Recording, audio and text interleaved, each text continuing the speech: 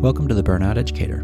This podcast is a project of Beyond Healing Media, where we value each person's humanity and what life experiences shaped you to be the person you are. This interview-style podcast invites stories from people across the spectrum of the educational system and seeks to see the human inside the role they play. It's our desire that you will see parts of your story and those around you in the interviews that you hear. Hello, and welcome to The Burnout Educator. I'm Ryan Savage, The Burnout Educator, and this is our co-host, Olivia. Hey guys, how are you doing? Good. It's good to see you today, Olivia. So excited. And we have a special guest today. Stephanie Graham is a paraprofessional in Nixa Public Schools, and she has the opportunity to serve in Olivia's classroom from time to time. Yes, actually, this is the first year that Stephanie and I have worked together, and it's been pretty great. Yes, well, and I'm sure we'll get to talk about that. Definitely. And, you know, paraprofessionals are one that I was just like, who do I ask to come? And I'm so grateful for you to be here today, quite honestly. It's a job that is incredibly difficult and one that I never served in as the role. I did as a substitute, but not as I was never hired as a paraprofessional.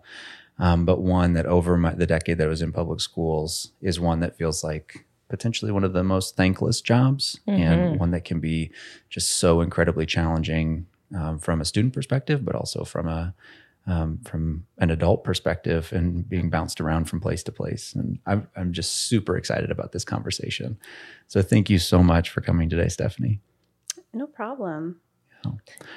Yeah. So, I mean, I'd like to just kind of jump in. Please. Background information. Yes. I just feel the need to say, like, I know Stephanie and I know little bits of pieces of stories. And I feel like that's a lot of what we do on the sideline in the classroom is like, I'm just learning more and more about you. And it's very exciting to me to build that relationship. But then I'm like, oh my gosh, if we get her here for an interview, like not only will it be an amazing interview and I can learn more, just and we can share and learn about you, Stephanie, but also I was like, I can know more about you, like in every level. So yeah, absolutely. Yeah, Stephanie, I would love if you feel free to just like kind of tell us about how you got into the position that you are currently in. Okay. Yeah. So my husband's a teacher. Okay. And we lived up in the northern part of Missouri, in Hannibal, Missouri. And we've been down here and we visited and we loved it. And he's like, I've got to move to Nixa because he did student teaching in Nixa. Okay. And so he's like, oh, I just love it. We have to live down here. And so we had vacationed and we loved the area as well. Sure. And I've spoken with Olivia before, where we lived, I really wasn't I don't want to talk bad about Hannibal, but it's just not the type of town I want to live in. Yeah. And so anyway, so he applied down in Nixa about 15 years ago. Okay. And it was when the High Point Elementary was building and they were getting ready to open it up. So he applied for the PE position. It was interesting. There was I think you heard there was 2,000 applicants for the job. Wow. Yeah, because everybody at that time, well, I think even now, but everybody at the time really wanted to work in Nixa. Yeah. But he had got the job, but that was amazing. But where I was at was where we were in Hannibal. I was actually a women's dorm director. So there's a Christian college up there, and I was one of the, as they called the moms. So I lived in an apartment that was in the dormitory. And so, which was great. I loved it. I did it for 5 years. But during that time, we had 2 little ones. Yeah. So I had my oldest at the time, I think was 6. And then I had my son, and he was 3.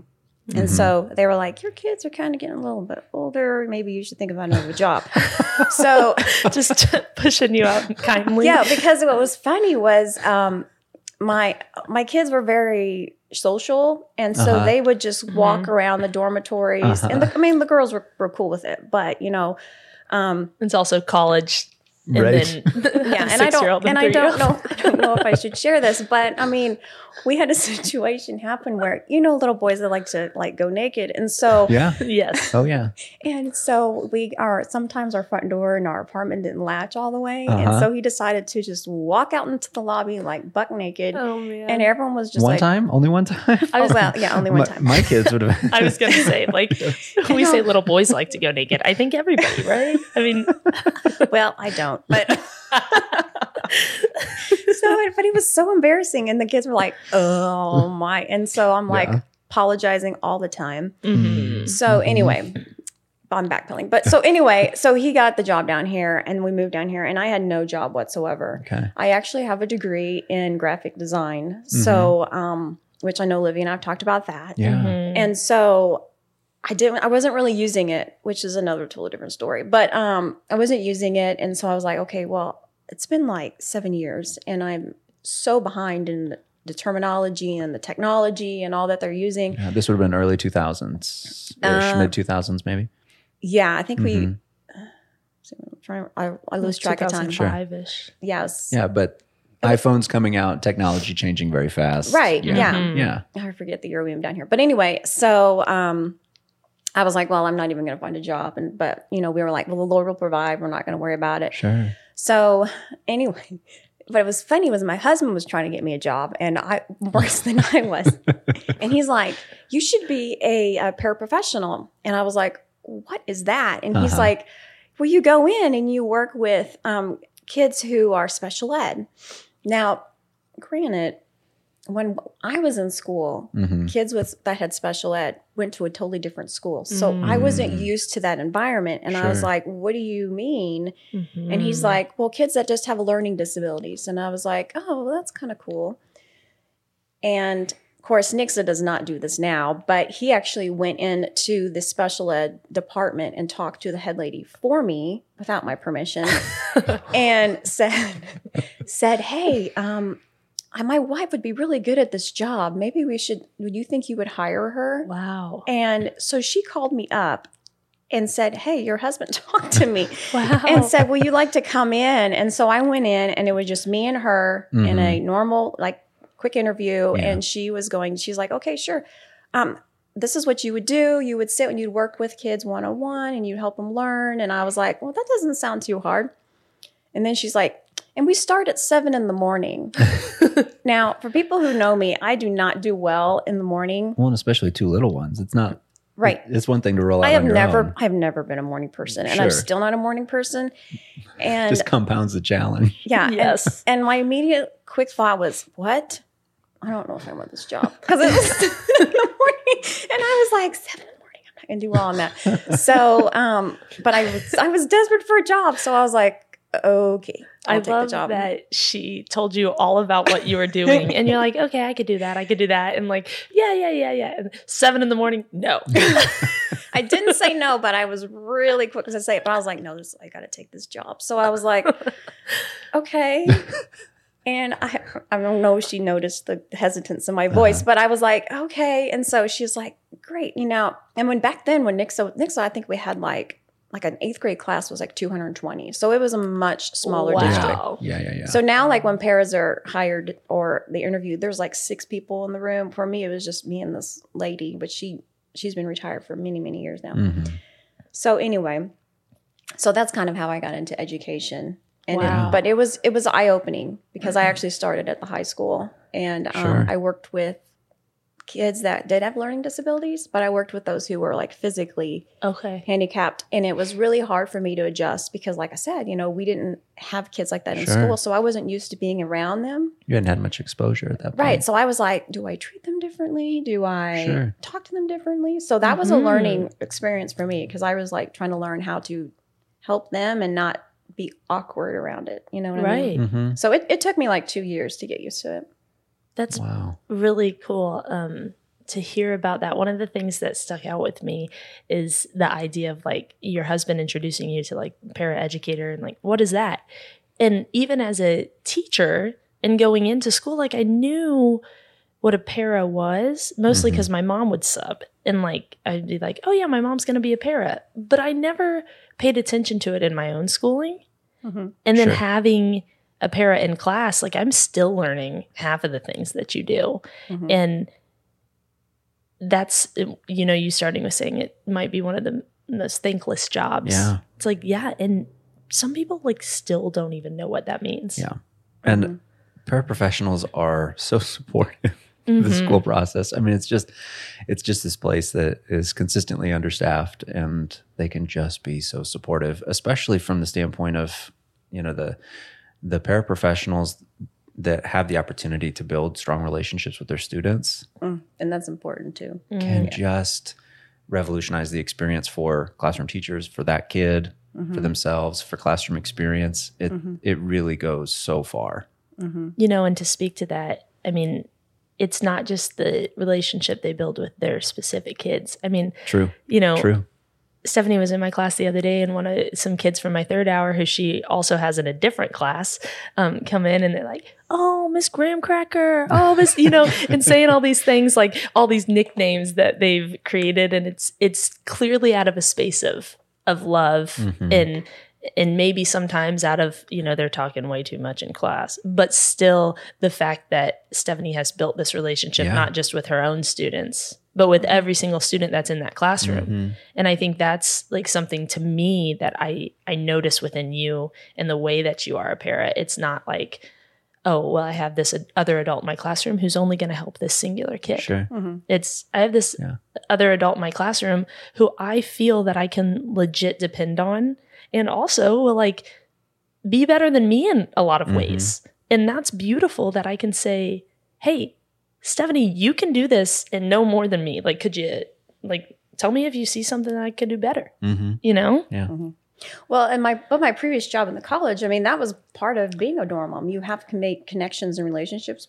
So when I started as a para, which actually when I started was before they integrated SPED kids into the regular ed classroom. Okay. There was just special ed classrooms. And I started and I was like, this job's kind of boring. Because, you know, I was in one classroom all day long. Yeah. And then they are like, oh, and then it was the second year, they're like, the Missouri started integrating the, I forgot what it's called. But anyway, so they were like moving least all restrictive environment, maybe. I don't know. But it was more of like all these learning disability kids went into regular class, and then you started modifying their assignments. Right. Which obviously was more work for me. But then I started enjoying my job because I was starting to have more conversations with more than just normal kids. But I also work with kids who are kind of embarrassed about their disability. Yeah.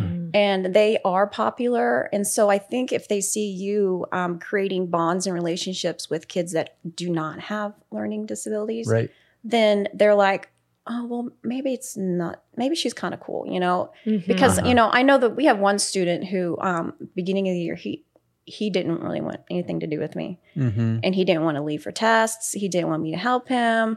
And then all of a sudden, you know, it clicks. And now all of a sudden it's like, oh, no, I want her to help me, you know? And so it's kind of like, oh, I see it. And, you know, I see how I'm creating that bond. And so that's really cool because then it's like all of a sudden they see, okay, it's not just a job for her. She actually likes me and she's cool. And, you know, she can help me more than I think that she wants. She's just not doing it because she wants a paycheck. Yeah. I'm curious about a lot of things, but I'm going to focus it on one thing at the moment. So yeah, being in a middle school and having kiddos that are coming into adolescence and really becoming pretty hypervigilant on what other people think, what adults think, how do I find and make my way, you know, all of those considerations for kids.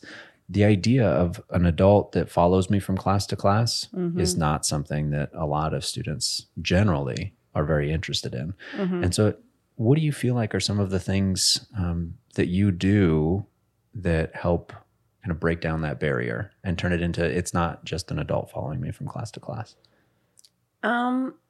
Well, I think first of all, not being overly stern.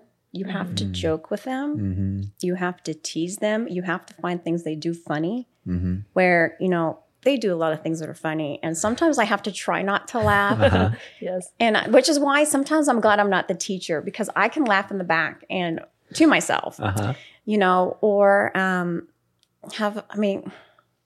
but they know there's a balance, obviously. Yeah. But they understand that, you know, hey, I'm just kind of the fun one to be. Not that I'm always fun, but, you know, because she knows I'm not always fun. But, you know, just kind of like a different role than the teacher. Yeah. And so. A safe one. Yeah. And I give them space. I mean, I don't sit there and be like right on them, like, we got to do this, unless I notice they're not on task. Sure. You know? Right. But, and also, I'm not on them in disciplining. I mean, I help discipline all of them in the classroom. So, and it's interesting. Sometimes some students will ask me, why are you in all these classes? Which is interesting. This year, I haven't had anybody ask me that. Yeah. So I don't know. Right. It's kind of good because then I'm like trying to come up with an excuse. Yeah. Mm-hmm. I wonder too, I probably should know this, but I don't.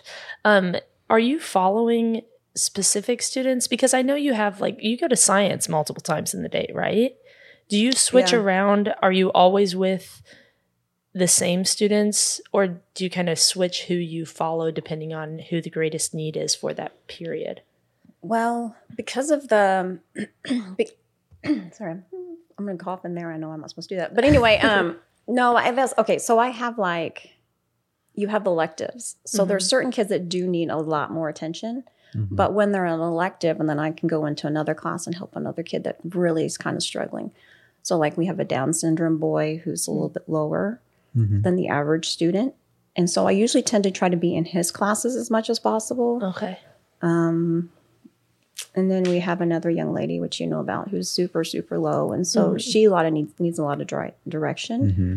So it all depends on what their electives are. But Okay. I have a total of 7 that need a lot of attention. Just I have 2 that need a lot more attention. So it kind of just bases, and that's not my job to deal with my schedule. Actually, that's the teacher that I work with, luckily. So they try to figure all that out. Where's the best need for me? One class, I have 7 of my kids in there at one time. Wow. Yeah, but luckily some of them are pretty higher, so I don't really have to give them a lot of attention. Mm-hmm. Only mainly for testing, because they have to be pulled out for testing. Right. And that's when everyone's like, holy cow, 7 kids are getting up to leave. And other than that, they don't even really notice. Sure. Right. Sure. Because you're in there helping to support a safe space in a safe environment for all students, including the students that you're kind of tasked to help serve. Yeah. Yeah. So one thing that I think too is really unique that I enjoyed a lot as an administrator is this opportunity to really facilitate relationship with the vast majority of the adults in the school. And so paraprofessionals, some of them, not all of them, have the opportunity to be in lots of teachers' classrooms. And so they get a really unique perspective of what a school looks like, feels like, sounds like. And some of the only adults that get that. And as an administrator, I had that opportunity. But as a classroom teacher, I had no idea what was going on in an English classroom, Right. or an art classroom, because I was tasked to take care of the classes that I had. But I'm curious to hear what your thoughts are about that and what's that like for you. I think it's very beneficial because then I see different teaching methods. But through all the years I've been at junior high, and because I've seen so many different teaching methods, sometimes I can be a little judgmental. Not you. You're fine. It's okay if you judge me. Totally okay. She was so worried that I was going to be judging her during her teaching. I was just like, oh gosh, I don't know. Stephanie knows a lot. She's going to be like, what is she doing in this art room? That was her first set. She's like, I feel like you were judging me the whole time. I'm like, no, you weren't the one I'm thinking of. But anyway, no, there's been 2 or 3 where I'm just like, the classroom management is not so good in here, you know. And I've also learned from them. I've learned what the kids do not like, because the kids don't tell me. I mean, I guess I feel like I'm a sounding board because they will even talk to me like, I don't like this teacher. She treats me like I'm a child. And then I'm like, I notice it and I'm like, okay, note to self, don't talk like that to the kid, and stuff like that. But it also helps me, which is kind of funny in a way, but subs that come in, they don't have that opportunity, which would be kind of great for a sub before they sub. No kidding. To come into classrooms and see teaching styles because they don't know how to address students. They immediately come in stern, do what you're supposed to do, and then automatically those barriers go up with the students and they don't like that sub. So for me, I'm just like, this is how you have to approach it. Do this, but know that this is the line you don't cross, and this. So, because my oldest daughter started subbing, and that was one of the questions she asked me. She's like, I don't know how far I should let them go with talking in class or this and that. So we've had this conversation saying, this is what I've seen. This is what works. This is what doesn't work. Yeah. So, it's now that I think about it, I was like, that's a great idea. Subs coming in and observing, instead of just throwing them into the classroom because we have a lot of older subs that are very, very old school. And you can't be old school anymore. Yeah, they totally are like, I used to teach and this is how we ran the school. So now it will still work. Yes. And generations have changed so much. You just can't do that anymore. Right. Yeah. And I don't think they had relationships with students the same way as they do now, you know? Mm-hmm. And so, and that's some of the things I've observed. I'm just like thinking, oh, this is not the way to go. So sad to say, I tend to kind of jump in and take over whenever there's subs in certain rooms. But yeah, so that's one of the biggest issues is when you're coming to subbing or you're teaching, it's a totally different environment than it was 10 years ago. Yeah. Right. And I would even venture to say too, that each environment in each classroom is probably different, right? True. Yeah. You know, you get a different group of students together, it's going to feel different. And so you may have 2 classrooms at Nixa Junior High that are completely different. It's all the mix of the kids and who's who's put in the class with who instigates what, and who feeds off of what. And and that's where, as a teacher, I feel so supported by the paras that I get the chance to work with.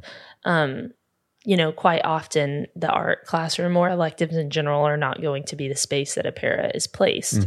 But I feel very blessed when there is another adult in that room, and it becomes so interesting to see the shift that occurs, or like when Stephanie needs to test people, like the difference in that day versus the difference in the day when she's there. Yeah. And just the whole environment that you impact. And I've had in the past, in my experiences, you know, somebody who would sit on the corner on their phone and tell their individual kid needed help. And it's like, hey, could you, you know, do this? And it's like, well, that's not my job. And the experience of that versus the experience of somebody who, like Stephanie, who's walking in and like, you know, you say, sad to say, I take over the classroom when a sub's there. Like my opinion is like, please take over my classroom when a sub's there. You know what's up, you know? Absolutely. You know, you have relationships, you know the space. Yeah. And I think it really does. If using my class as an example, if I'm not in there, if I'm gone for some reason and Stephanie's there really taking over and the sub sits back, to me, those kids still have the same type of environment, classroom. It's basically as if I was there. Yeah.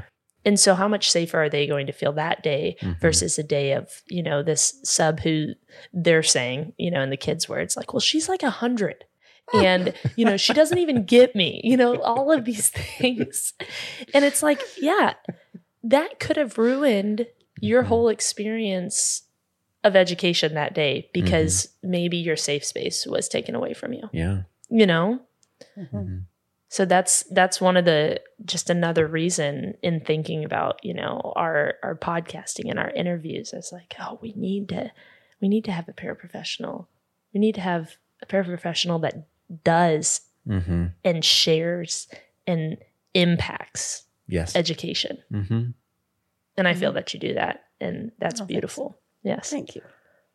From what I've heard from you so far, it feels so affirming to the work that you're doing, and knowing that the students that you work with, yes, the ones that are on your caseload, but then yes, the ones that you get to influence on a day-to-day basis are so fortunate to have the opportunity to work with you because you have just what I'm feeling from you is this just genuine care and regard for the human, for the person that they are. And yes, they might be 11 or 14 or whatever, but you see them as the person and you recognize that. And it sounds like you do that for the adults too, in the classrooms that you walk in.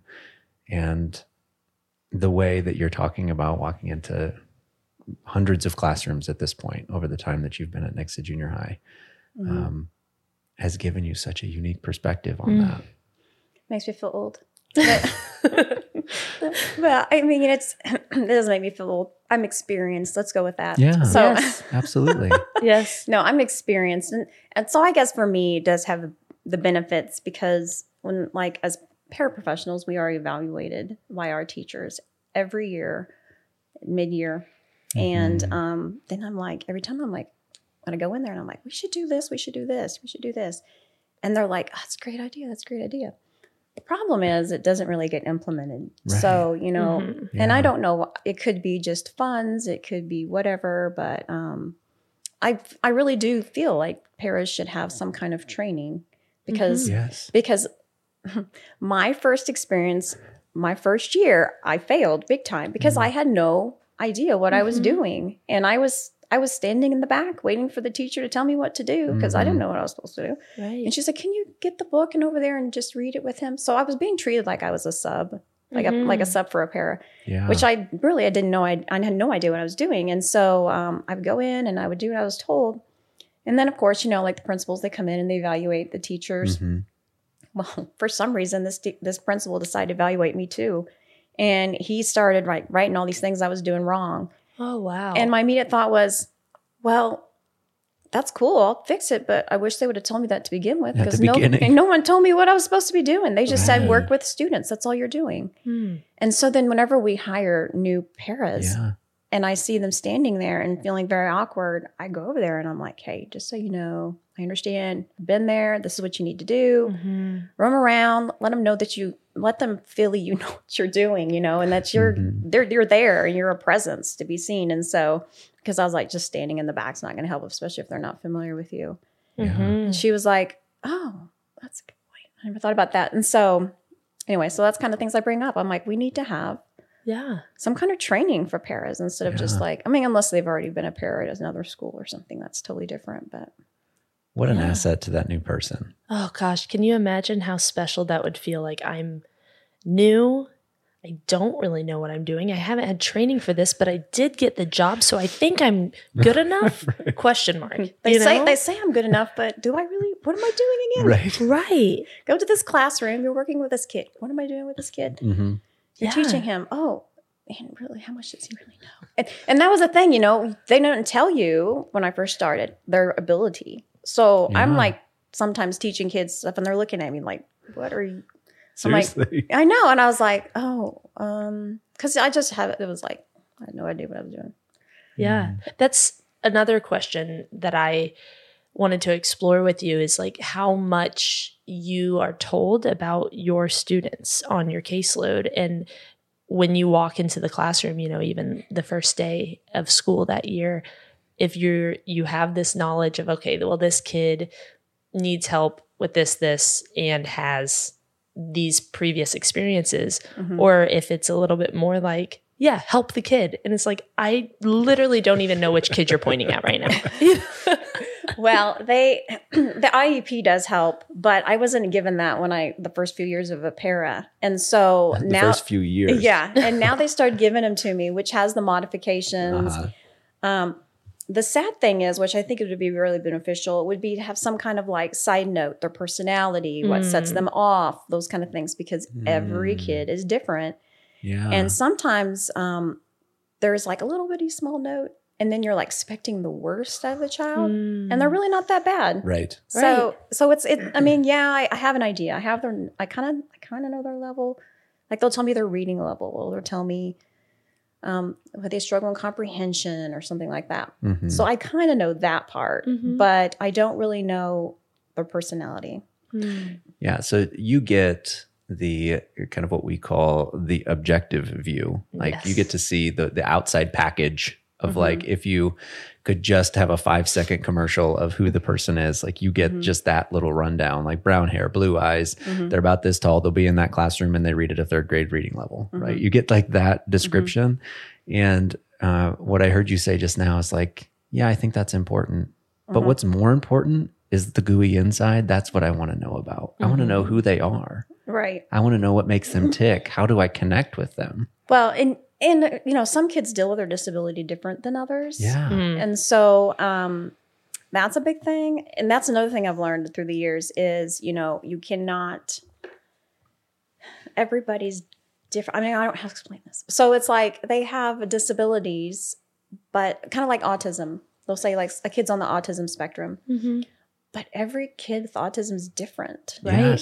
Yes. Some kids don't like people touching them. Some kids don't care, right? And so it's like, even though they have according to their IEP, have a certain disability, that doesn't really tell me a whole lot. Right. So, I mean, and I'm one that always was like, pat them on the shoulder or be like, it's okay. But then there's been times where I didn't realize that autistic kid didn't like it and he just like tensed up. Yeah. So it's kind of those things that part they don't really tell you about. Unless it's like a huge thing. Like we had a student like 4 years ago who he would bang his Chromebook and scream and stuff. and had major anxiety. Mm-hmm. And then they kind of warned us about him. So yeah, what I'm hearing a lot from you is they enjoy putting this label on this child because how else are we going to get hundreds of thousands of millions of kids through this system? So let's label them, sort them, and say, now you know. When in reality, thank you for the label, but the label tells me nothing about every single experience up to this point. I mean, exactly what, when, you know, okay, well, they tell me that this is what they deal with. Okay. That literally tells me nothing. Well, and you know, doctors will diagnose. They'll be like, that person has ADHD or that person has autism. And that's what will be on their IEP. But then I'll be with the kid and I'm like, I don't see the I mean, I don't see the autism. So they're a higher level autism. So it never tells you the level autism. It just says autism. So you immediately are being like, okay, what am I going to expect? Yeah. Am I going to expect a kid that is, you know, stimming and he's moving as he's walking around the room as he's trying to learn? Or do we have one that's just super calm and you can't see it at all? Yeah. You know, I had an autism kid once who every time the teacher would get onto the class and yell, he would freak out. And he'd be like, quit yelling at them. They're not doing anything wrong. It immediately set him off. And so I had to take him out of the hall and stuff. But nowadays I have kids with autism that are very high functioning and you can barely even tell it. Right. Yeah. So that's my big key. I think they should have some kind of like notes that they, and some teachers will do that. Some teachers will literally like lay out and tell every little detail. Just so you know, this kid sets them off, you know, blah, blah, blah. But it doesn't happen all the time. Right. I kind of wish it was required. Yeah. Especially for someone like me that's working with them and following them around. Absolutely. Yeah. And it's one of those, it's so interesting to think about, you know, yet again, that without being told by somebody who's experiencing it, you sometimes just wouldn't even think of that, you know? And so the difference then comes to, okay, so somebody is experiencing this and saying, hey, why don't we do this?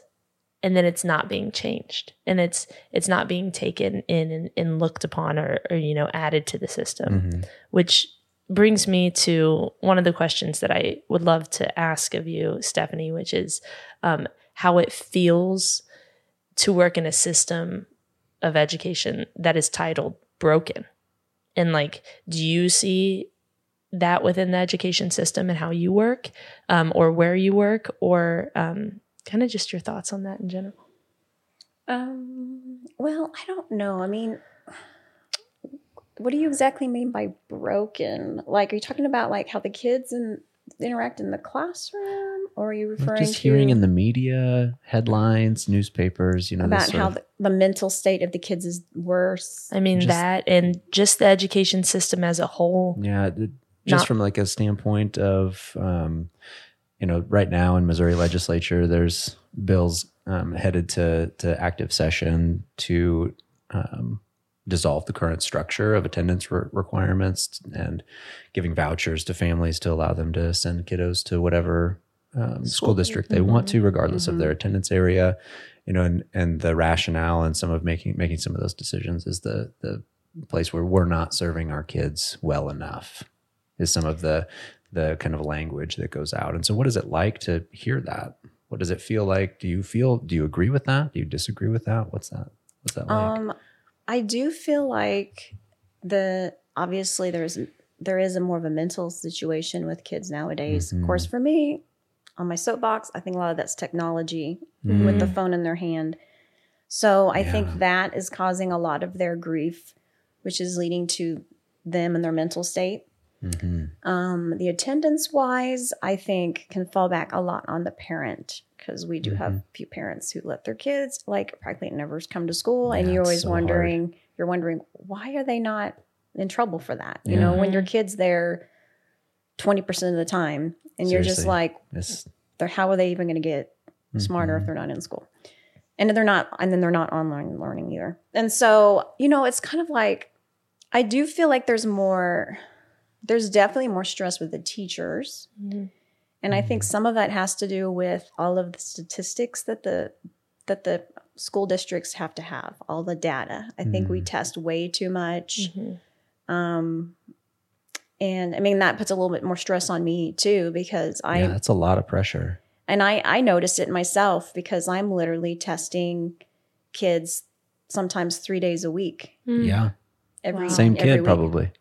Yeah. And so it's like every time you turn around, like, oh, I need you to test this group. I need you to test this group. Wow. So yeah, so they're doing like weekly tests, and then you do we have the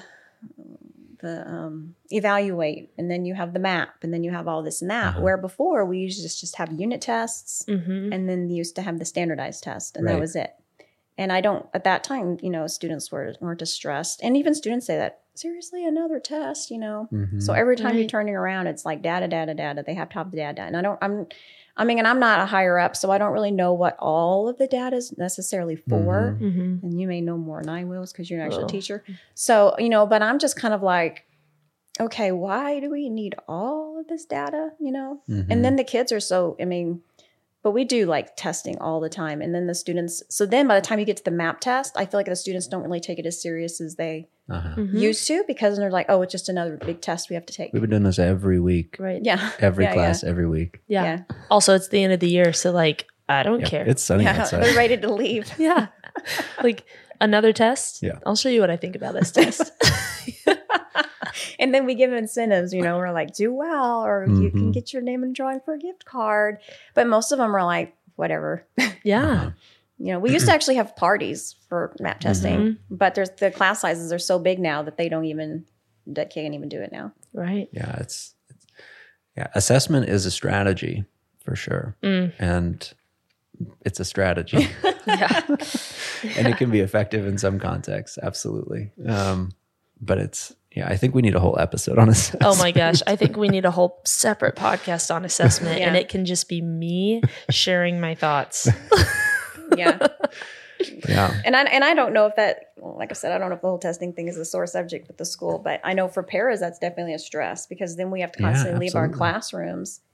They're pulling paras from classrooms to cover other classrooms to do testing, because sometimes there's, like on Monday, I think it was, we had it was Wednesday, we had like a unit test in our social studies class.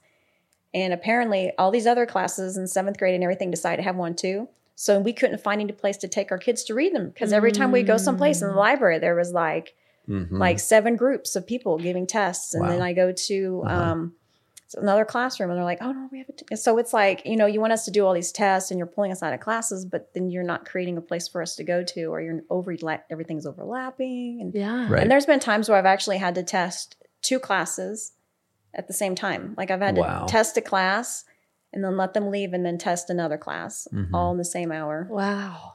So because it's just constant testing. But at this point, they said that things aren't going to change. So we just got to have to deal with it. So as a para, we just deal with it. We have to try to let it go. And such an interesting space to be in there as well. Yeah. I'm wondering, just like, you know, you're like, okay, so we'll deal with it. And I recognize that within things that I do, like, this is what's going to happen, so I'll deal with it. But I don't know. There's so many feelings that rise up in me with the thought of responding and just knowing, like, yeah, everybody knows, and we'll just deal with it. I have a job. I love the district I work in, which is, I mean, I do. I'm not being sarcastic. So it's like, I'm just going to deal with it. Yeah. Things get better. So it makes you wonder a lot about, and the more that I read and talk with people all over, just the whole of the system. Like, we're not talking about a small city in Missouri. We're not talking about Missouri. We're not talking about the United States. We're talking about, like, we need to look at what is going on. And instead of saying sometimes, you know, well, we think this is important right now. Well, every 4 years we think something else is important.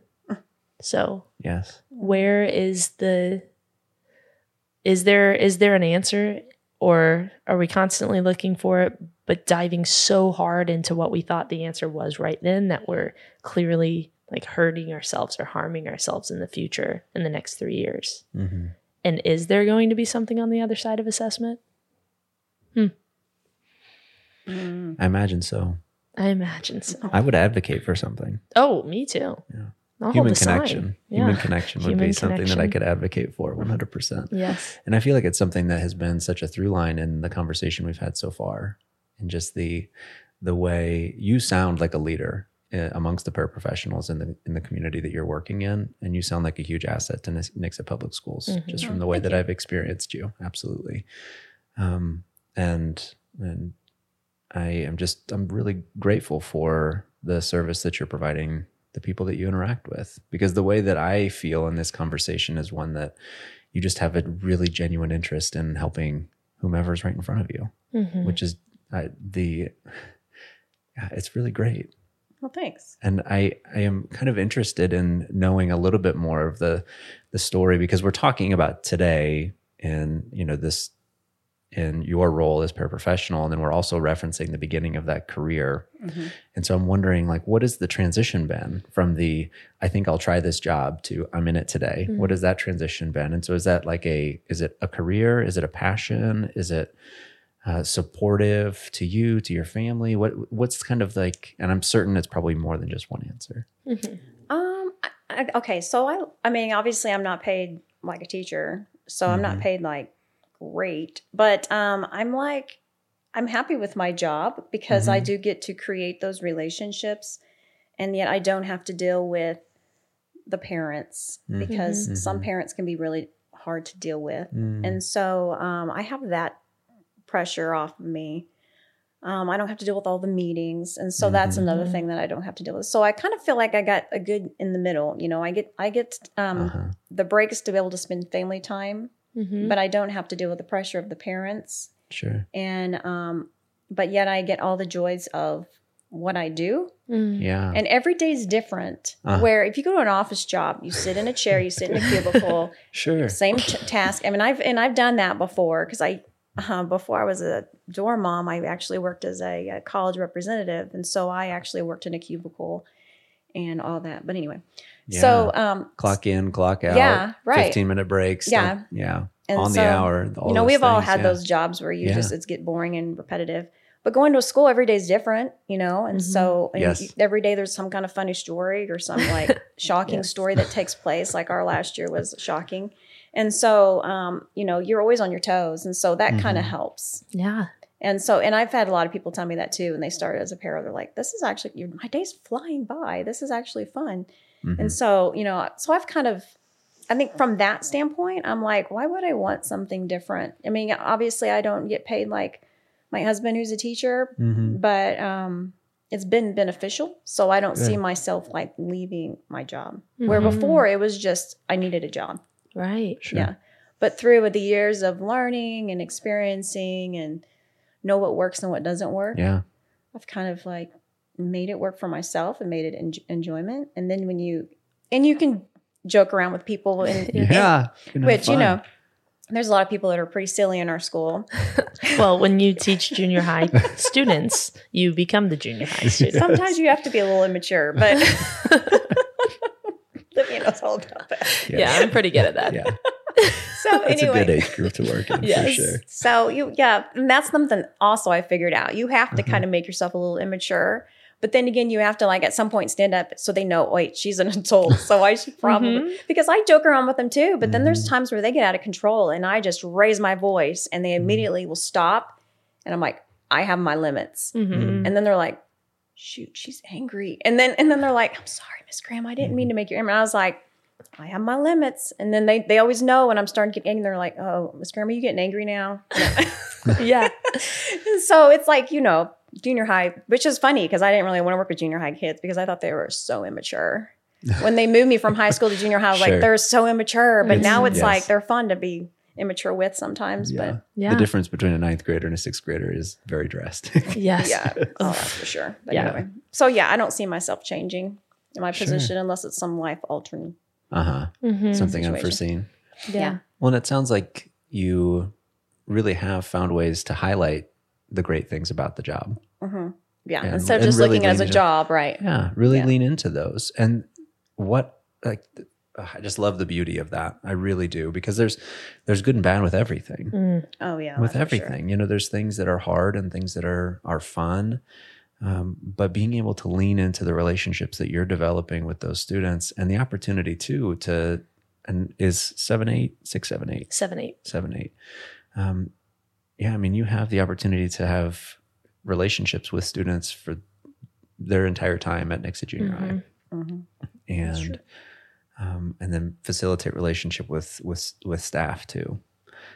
One thing that I am curious about too is wondering about your bachelor's degree, and you had referenced graphic design and that it had been a number of years. And I'm curious if there's part of that story you'd be open to sharing with us.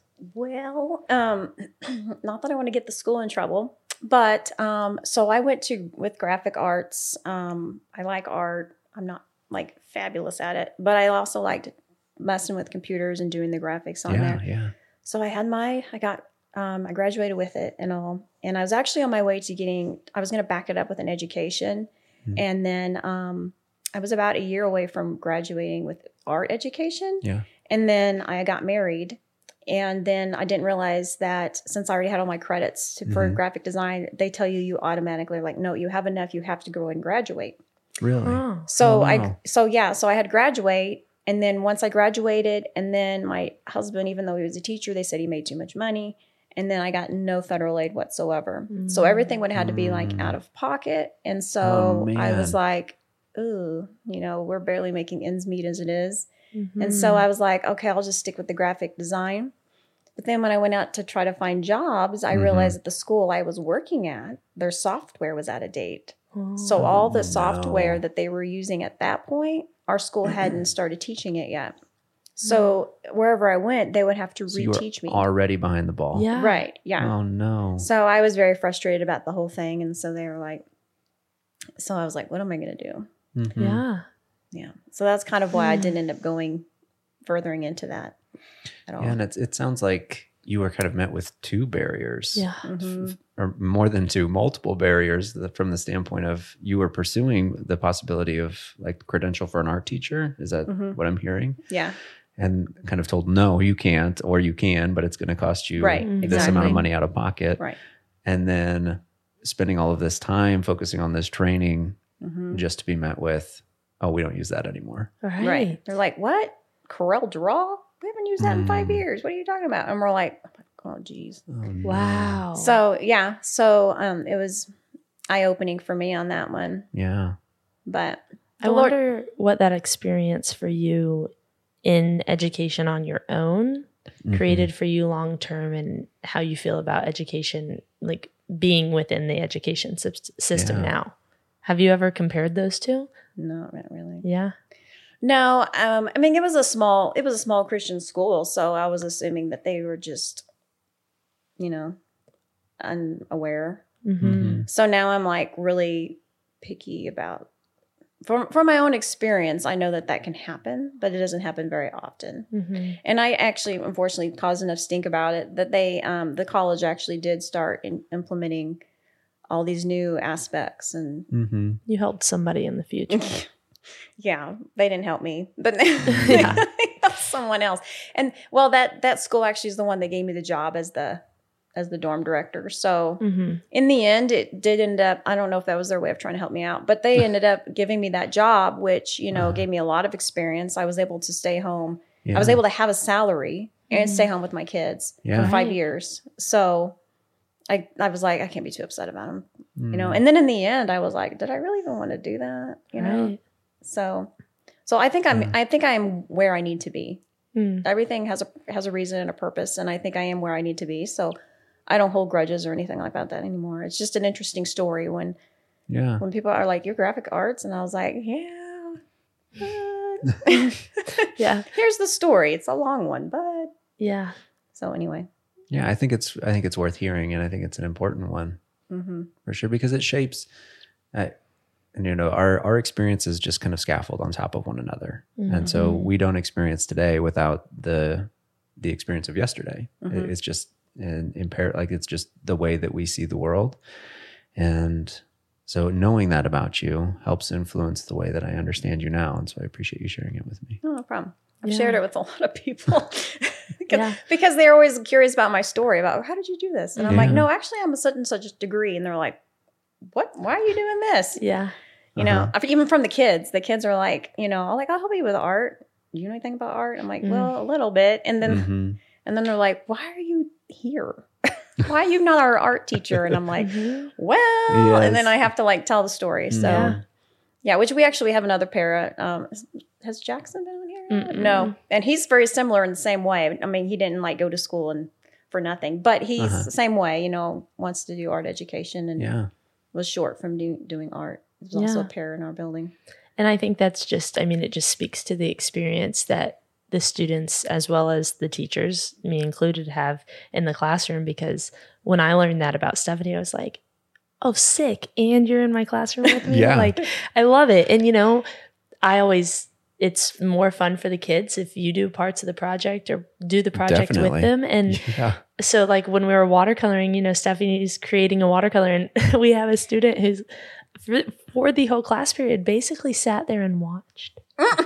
She does that to you too. Yeah.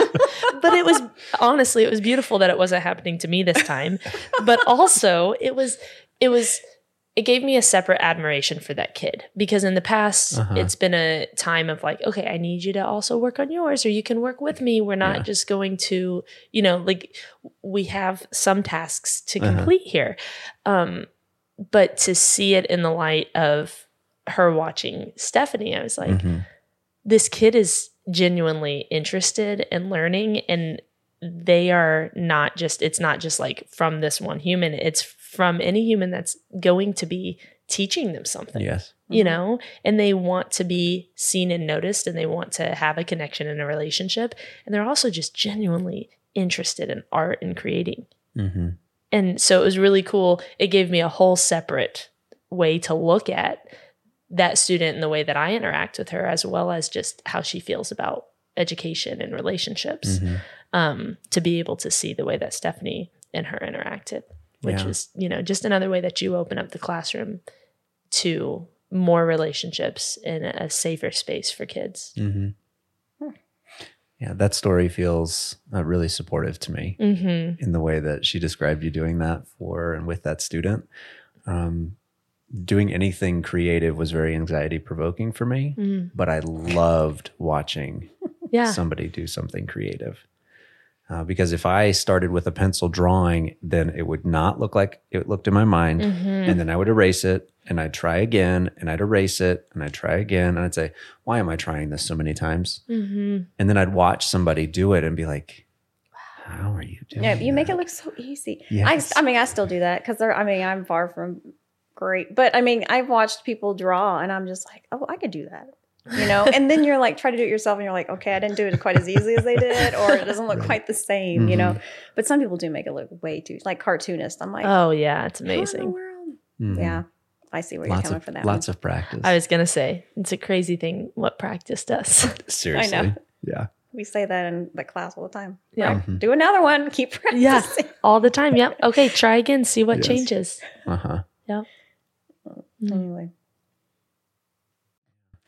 Well, I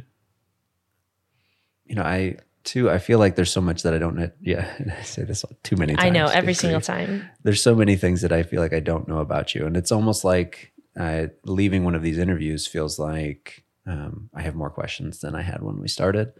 And I think one thing that I am interested about is just wondering about where you grew up. That to me, because Olivia and I both moved around a lot. And so that question is incredibly loaded for me because I know about how different regions influence people in very different ways. And so I'm just always curious. And I lived in St. Louis for a while, and anybody in St. Louis is always, where'd you go to high school? So there's always that question. I'm just curious. Well, so Olivia and I have talked about this a little bit. So like I grew up actually around here a little bit, and then we moved up near Lake of the Ozarks, and then we moved to St. Clair, which is like just south of St. Louis, a little bit further of Eureka. And so I think I moved like 3 or 4 times. My dad was a pastor, and so we moved because he would get a new position, and then we'd move, and then so as like a military family, you're dragged along. And so that was kind of, so I actually grew up in a very strict home, and so and very sheltered, I guess is the best way to say it. And so it wasn't until I got into college that I really started being more familiar with that you can't judge a book by its cover.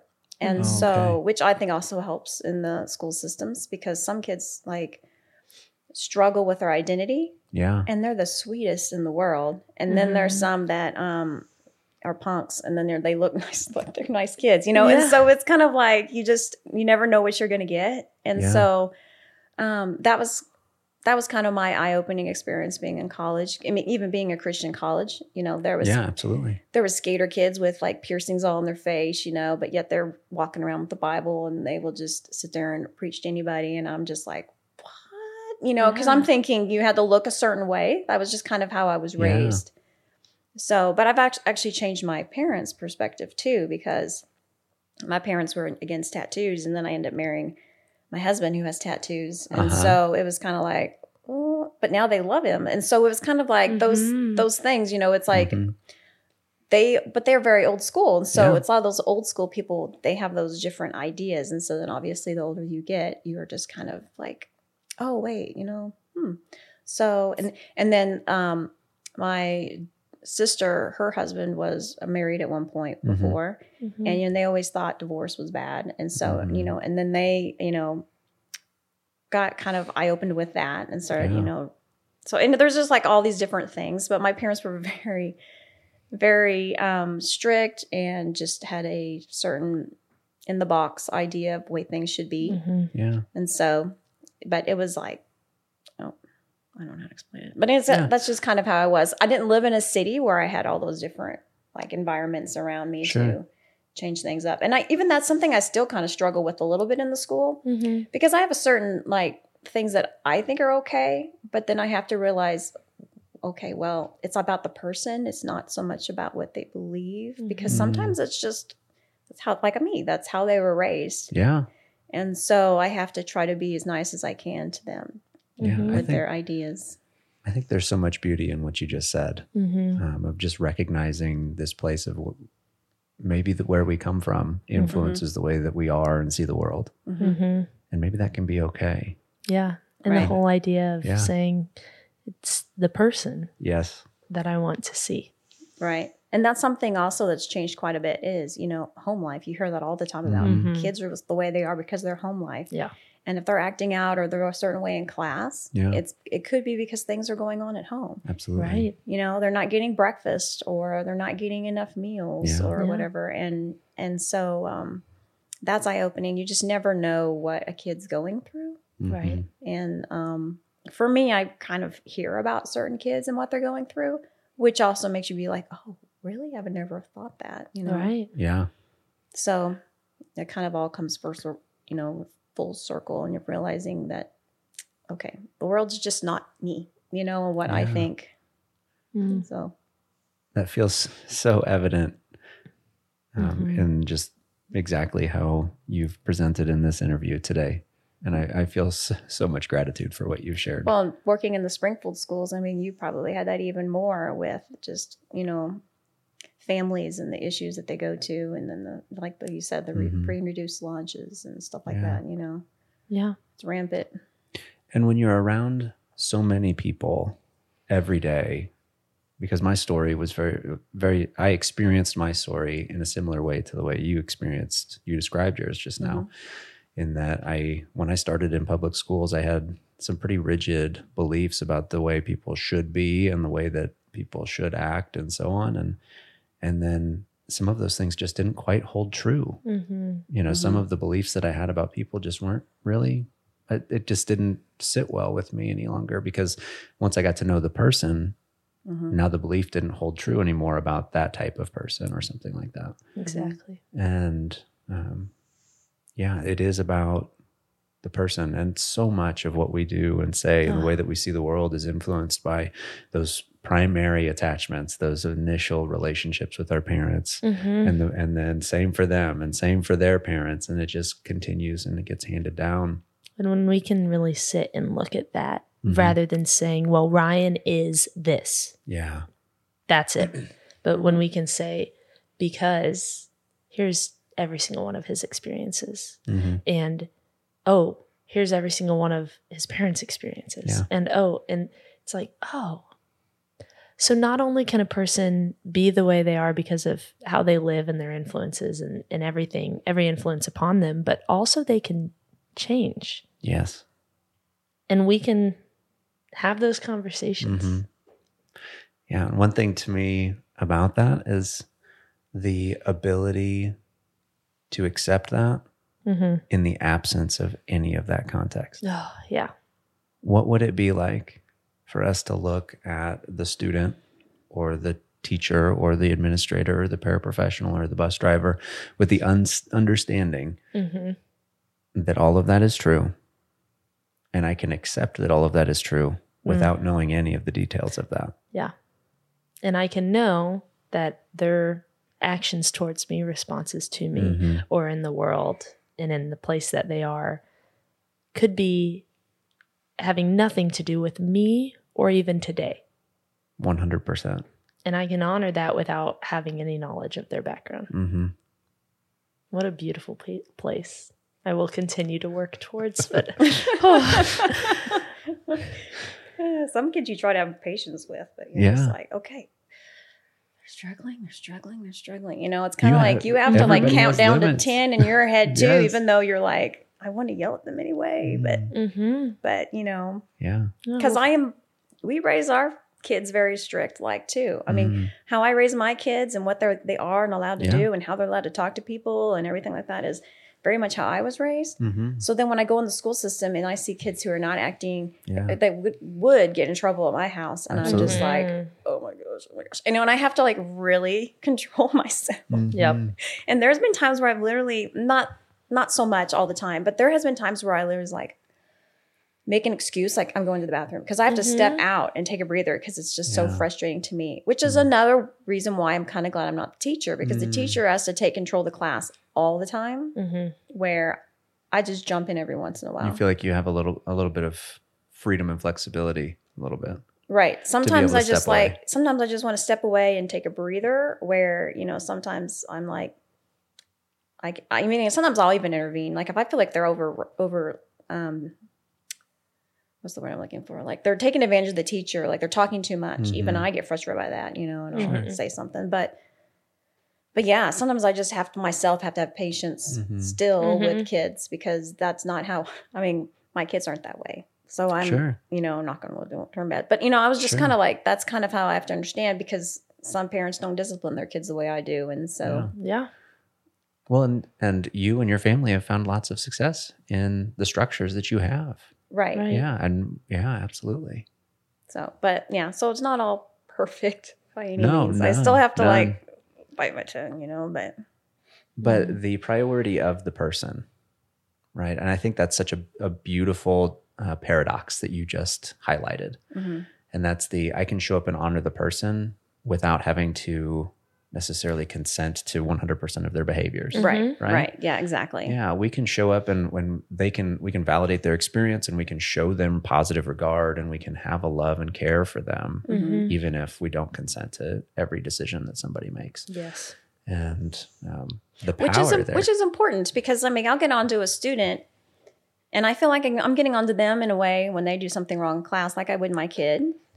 But then again, I still want them to feel like I'm there for them. Absolutely. So like the next time I see them, I don't sit there and hold my grudge. Right. I mean, he's like, hey, how's it going? And so then they're like, oh, okay, we can move on. Just like I do with my own kids. They get punished, but they still know I care for them, because I'm not like angry forever. I'm just, it's over with. Let's move on. And I think that that's important too, that the kids understand that, I care about them and their behavior, but I do care about them. Yes. So I think that's, through this whole interview, it's the underlying aspect is that care to build relationship and love.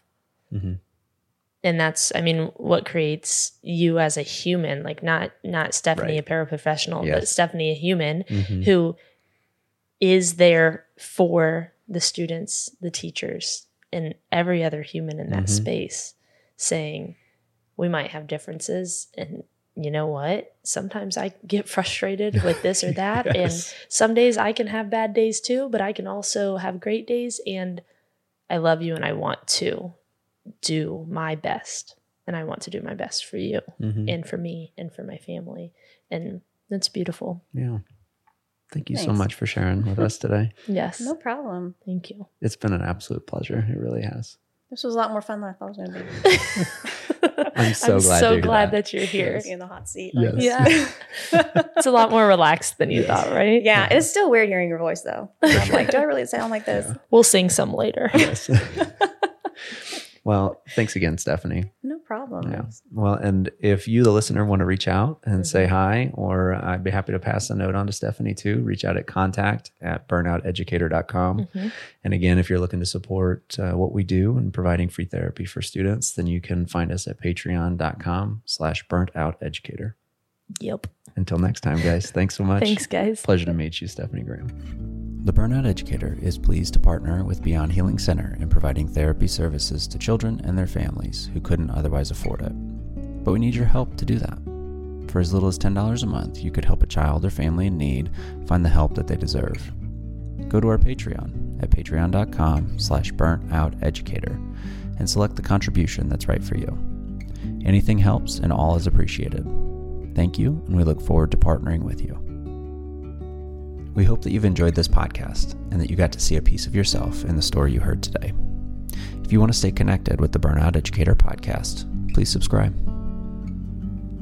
The Burnout Educator is a product of Beyond Healing Media. Our filmographer is Tyler Wassam. Our creative team is Jen Savage, Caleb Boston, and Jamie Eggert. Production and original music by our executive creative director, Bridger Falkenstein. Original artwork by our co-host, Olivia Willoughby. A special thanks to today's interviewee and the entire Beyond Healing team. Until next time, this is Ryan Savage, the Burnout Educator.